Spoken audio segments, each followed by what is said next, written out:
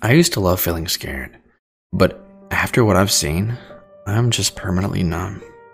My friends and I often played a self-scaring game where we'd visit haunted locations at night, take pictures, move around in the dark, and try to embrace fear as deeply as possible. It was our way of getting an adrenaline rush. Some people went skydiving and some people raced cars. But we purposely scared the hell out of ourselves. Gabby was the biggest fear junkie out of all of us. She was the one most interested in taking photographs too. As if she was intent on proving the supernatural actually existed. I didn't have the heart to tell her that I didn't actually think there was anything out there.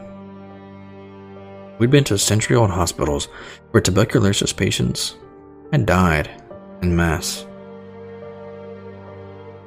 We'd stay the night in horrible prisons with the lights off. We'd even gone up to a spot in the woods where it was rumored a mass murder had taken place in the 1800s. Throughout it all, we'd never once seen anything out of the ordinary. It'd always be fun, though. So when the dealer at my college party offered me something new, I immediately thought of Gabby. She scoffed when I showed her the little circular dark blue pills. Remy? What the hell is Remy? Is that like Molly? No, I said, looking around at the party to make sure nobody was watching us. It's new. My guy says it puts you in a REM dream state while still awake. That's why it's called Remy. Her worriness faded as she realized the implications. Is it safe? I grinned. I knew I had her interest, as safe as dreaming. She grabbed our friend Kurt, and we were out of the door without even saying goodbye to anyone else at the party, practically salivating over the prospect of this new adventure. She rhetorically asked, "What's the scariest place around here?" Kurt, the most reluctant of our trio, shook his head. "If we're going to be doing this Remy stuff, can't we first try it somewhere normal? I don't want to freak out and, get hurt or something." I nodded diplomatically. Gabby sighed. Fine. She looked up and down the orange-lit street, taking stock of the random scattered college kids on their way to and fro in the chilly night. "How about here?" "Here?" Kurt asked, "like in public?" I didn't see anybody acting crazy. Before we could all agree, she took one of the several I'd given her and downed it. "Here goes nothing." Shrugging at Kurt, I took one too, and he joined with reluctance. Nothing happened at first, and of course, I'd forgotten to ask how long it would take to kick in. Should we walk? "Let's go get sodas at the get-go," Gabby suggested. Something about her sentence felt a little odd. It was already starting to have a little effect. I walked alongside my two friends, studying the orange street lamps overhead and passerbys in the distance. That was the curious thing about dreams. You could never quite tell when they began. You were simply and suddenly there. Psst. I turned and saw a thin blonde girl standing in a nearby yard. She waved me over. "Hey." "What's up?" I asked. Behind me, Kurt and Gabby turned to look at her. The more I looked at her, the more details seemed to become clear. Gray bottoms, a sweatshirt, a gaunt face. Wait, what? She shivered, despite her warm clothes. You got anything I can eat? Like, anything at all?" I looked at Kurt, who shrugged and threw an Altoid from his pocket. She caught it, gulped it down, without chewing, sighed happily, and vanished. I'm pretty sure all three of us screamed at the same time, more out of shock than fear. That triple scream seamlessly became laughter as we realized that Remy was working. We'd all just dreamed a girl standing in a yard. Kurt's Altoid sat in the grass, a tiny white speck in dark, glimmering emerald. But I was still awake, and smart enough to realize that we'd all seen the same thing. Did the drug also cause people to share the same waking dream? Or were we creating some false participatory memory? It was impossible to know. Our analytic abilities were deteriorating as the stoops and ramshackle undergraduated houses around us took on a surreal qualities. Waking dreaming was its own class of crazy. With far more awareness than usual, I was able to see how my stream of consciousness constantly shaped and remodeled everything around me. A house ahead grew taller, reminding me vaguely of an ancient Greek temple. It morphed into a weathered ancient Greek temple, reminding me of history and old things. It became a ruin, and then a house for medieval peasants, and then a booth from the Renaissance Fair. Only once I drew close enough to really focus did it stop changing and return to normal. Dreams operated on the edge of consciousness, and direct concentration could dispel them. This is just so cool. Not scary, Gabby said, looking around with wonder. Her smile turned into an evil grin. So far. She began walking faster. We kept up with her, and Kurt asked, "Where are we going?" "There's an abandoned house 2 blocks over. Let's break in and see how scared we can get." That definitely sounded like a plan. Traversing a maze-like landscape of sidewalks, asphalt cars, and houses that kept constantly changing in shape, meaning, and scope. We, nevertheless, made decent progress straight toward our destination. We were still awake, after all, and there was always a long, narrow tube of reality wherever I focused my eyes. We kept lookout, while Gabby bashed in a low rectangle basement window through with a rock. We carefully slipped down one by one. It was only after I stood and looked around the dark, musty basement by dull, indirect orange light that I realized I hadn't thought to look at the house's exterior. I'd been too caught up on the shifting dreamscape to get a sense of what kind of building we were climbing into. The basement itself didn't look too strange. The gray, dirty floor ran uniformly around the cramped space, and we investigated nooks and crannies among the stone foundation for a time by the light of our phones. "Look," Gabby said excitedly. I followed her pointing finger to a skull partially buried in the gray dirt. Kurt laughed and poked it. "It looks so real." Under our collective gazes, it turned into a half-buried teapot. Oh. Gabby looked positively hungry for more. "Let's go upstairs." The creaking wood under our feet was oddly dark, and I put my phone light close, trying to figure out why, but the shades and animation style of the steps kept changing, as if I was watching a movie, and then a cartoon, and then a sketch, and then a comic. I felt down a wave of nausea and looked away, hoping that this trip wasn't about to turn bad. I froze at the top of the stairs. Oh, sorry. 4 people stood within. A woman at the sink, a man at the fridge, and 2 kids sitting at the kitchen table. They all stood unmoving and stared at the 3 of us blankly, likely too shocked to react.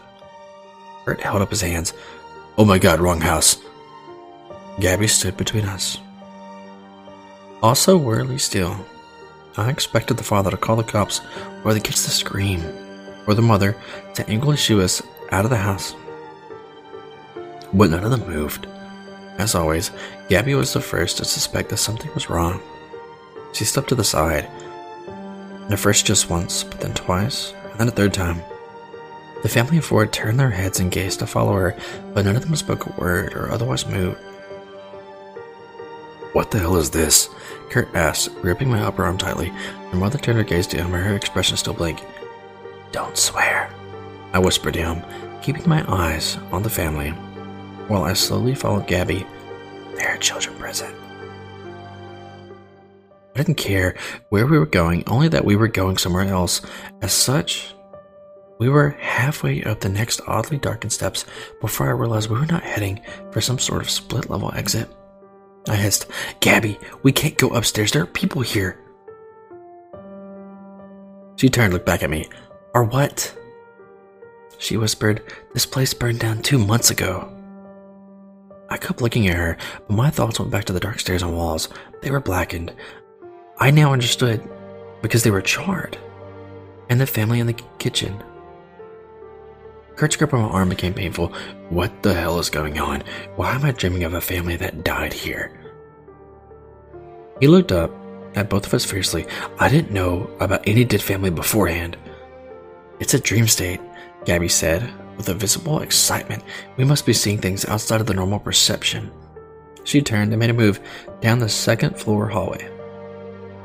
I caught her arm, and for a moment, all of us were physically connected. Gab, if that's true, it's time to go home. Study until we know more. Are you kidding? She pulled away, breaking contact. What if it's the one-time deal?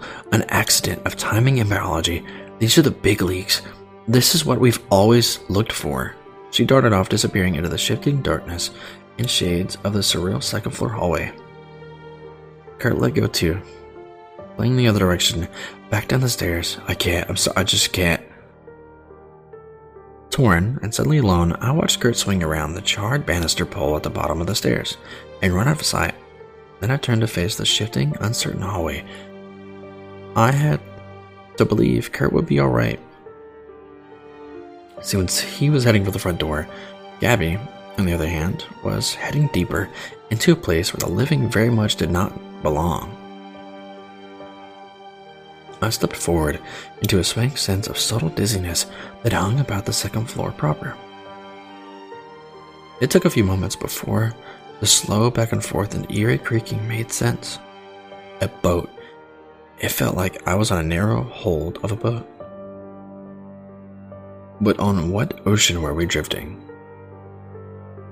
The phone in my hand had become a small torch burning with a dim white flame, and I held it there before me as I cautiously opened the first door. It creaked horribly and it splintered away, too charred to function. A low rumble echoed through the hallway as I slipped within the burnt room, feeling like I just barely avoided some sort of gaze or awareness coming around a distant corner. I leaned back against the wall, breathing hard but quietly, telling myself that it was just a dream, and that I had often, for that matter, throughout much of my life, in dreams, I'd fled that unhallowed awareness just around the corner, always diving for safety just before it learned of my existence. But now it was here, my breathing stilled, as I finally cast my sight around the room. Dolls. God, why dolls? A good 40-odd eerie. Little dolls with charred faces sat littered about the faded pink room in various pieces, their eyes fixated on me from every angle. I stared, my pulse growing to a roar in my head until I finally forced to breathe again. But then, they all seemed too damaged by the fire to move. Beyond them, a soot-stained window that showed out only onto dark emerald fog. The subtle motion of our surreal ship became prominent in my limbs again. I inched my way around the room to stare out through the darkened panes. Limitless black waters roiled just below, at about the height of the first floor ceiling. So it was just the second floor and above that were partially in another world. Then, I tucked down behind the bed, hiding among the glaring broken dolls as the awareness and the hallway brushed past. It paused on the broken door and perhaps even gazed in some monstrous eye, but I dared not look. Satisfied that the room was empty, whatever it was out there finally moved on. I'd give it a good long minute before I climbed back to my feet and crept into the hallway. Where had it gone? The way back, stairs down were gone, replaced by a window on a green fog and dark waters. No matter. Gabby was the other direction, and I knew her well enough to skip the rest of the doors on the second floor. She would be headed straight for the attic. It was about that moment, staring at the slightly open door, Another set of upward stairs that I began feeling more clear-headed. Looking back, I saw two images. One fading and one growing stronger. The horrible, otherworldly hold. I crept down. In a gaping burnt shell of a house with no solid second floor to speak of, I stood on an overhanging ledge of charred wood which was physically unreachable from the stairs in the distance. Implicitly, I understood in that moment that I was not just dreaming. The dream state had actually let us tread into something deeper, something dark, blister on reality. That had bubbled and festered into its own little nightmare. And in the real world, the attic door was closed and locked. God damn it, Abby, I muttered. Not that there was a choice, considering that I had a normal way down from a high and unstable location. I took another of the circular dark blue pills from my pocket and swallowed it. I waited breathlessly. The swaying and creaking returned rather quickly, and I began to lose sight of the reel. Near my hand, the attic door was both closed and open, both closed and open, and then just open. Set loose like a runner at the start line, I pulled it the rest of the way and sprinted up the steps. I was scared by how long I'd left Gabby on her own. My white torch snuffed out as I moved straight into the horizontal ceiling of absolute darkness that hovered level with the top of the attic stairs. I crouched to avoid nails that might be sticking down from the roof. The expansive space ran cool with drafts from the ocean air outside. I used those drafts to inch along through the void. I felt melted plastic, soot, and charred wood with my fingers as I moved. This was still the burnt-out attic, so why was it so impossibly dark? Gabby's whisper came from somewhere in the abyss. He's here. I'd found her. Mostly. Who? I whispered back. The older brother who set the house on fire. I froze in the dark, taking in her meaning. Was he? She shrieked suddenly, and then I heard the wood creak. Motion erupted from somewhere ahead, to my right. Crawling forward and grimacing for fear of nails, I sought out the noises, struggling, and managed to grasp her flailing hand. She knew it was me immediately, and then pulled hard to escape something and crawled past me. I was too slow. Painfully hot fingers that held the texture of overcooked hot dogs gripped my ankle, and my kicks did no damage whatsoever. My shoes were striking. A horrific stench hit my nose, barely preceding a charred corpse climbing on top of me, grappling with the nightmare's arsonist. I fought with a dreamlike strength. That is to say, none. For every hit felt like I was doing nothing at all. My efforts to fight back held no impact. The idea came to me in a flash. Out of my own fears, instead of fighting off an unseen horror, I grasped his front and side and stood him up as fast as I could. He groaned, gurgled, and convulsed, and foul-smelling goo hit my face from above. I didn't need to see him to know what I had done. Letting go, I moved away, free to leave now that he was pinned to the roof by dozens of jutting nails that'd be several inches long. Don't, he choked out, audibly distraught. Don't leave me here. Don't let it have me. Forgive me. Let me go. We're almost there, please. You have no idea. I ignored him. Gabby found my hand in the dark, and we crawled our way to some sort of exit. But it was not the stairs back down. We emerged through a small hatch on the deck of the Nightmare's ship proper. Here, the green fog was the thickest, lit only by a spectral glow from the unseen moon. Above us, a wooden platform rose to a crest. And on that platform, a figure silhouette stood at the wheel. The silhouette's head and shoulders shifted as it slowly turned to look at us, and I found myself unable to move at all, no matter how hard I tried. The effort only produced a subtle dark blue static along the outside of my limbs. We remained on our hands and knees. 2 two dark red points, like zero-dimensional rubies with endless depth, studied us for a moment. Were we going to die? Was it going to kill us? Who or what was it? We'd crawled through a dead family unending nightmare and a child arsonist's private hell to find what? The ruby eyes shifted away, facing ahead again, and I was suddenly able to move. It began to point straight ahead at some distant approaching destination. Yet what fog around us rolled in a new breeze and began to slide away.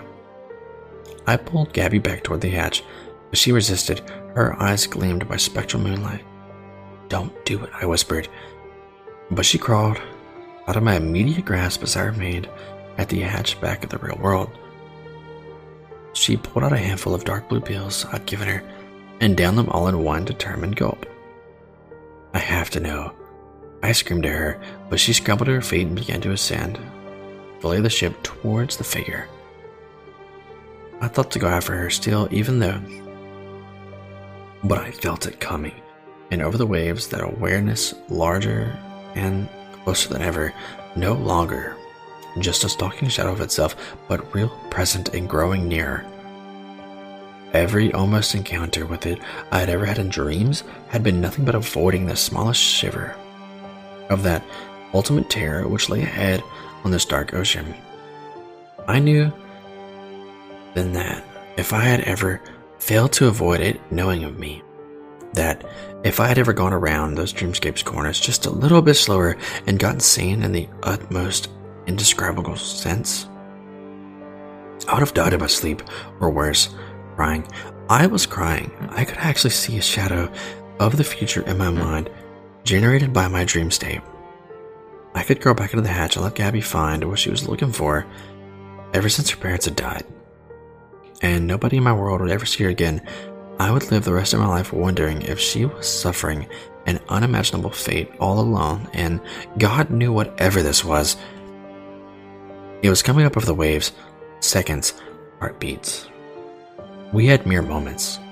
Screaming silently in my head, I abandoned my grip on the hatch and ran to the charred wood of the ghastly ship and tackled her.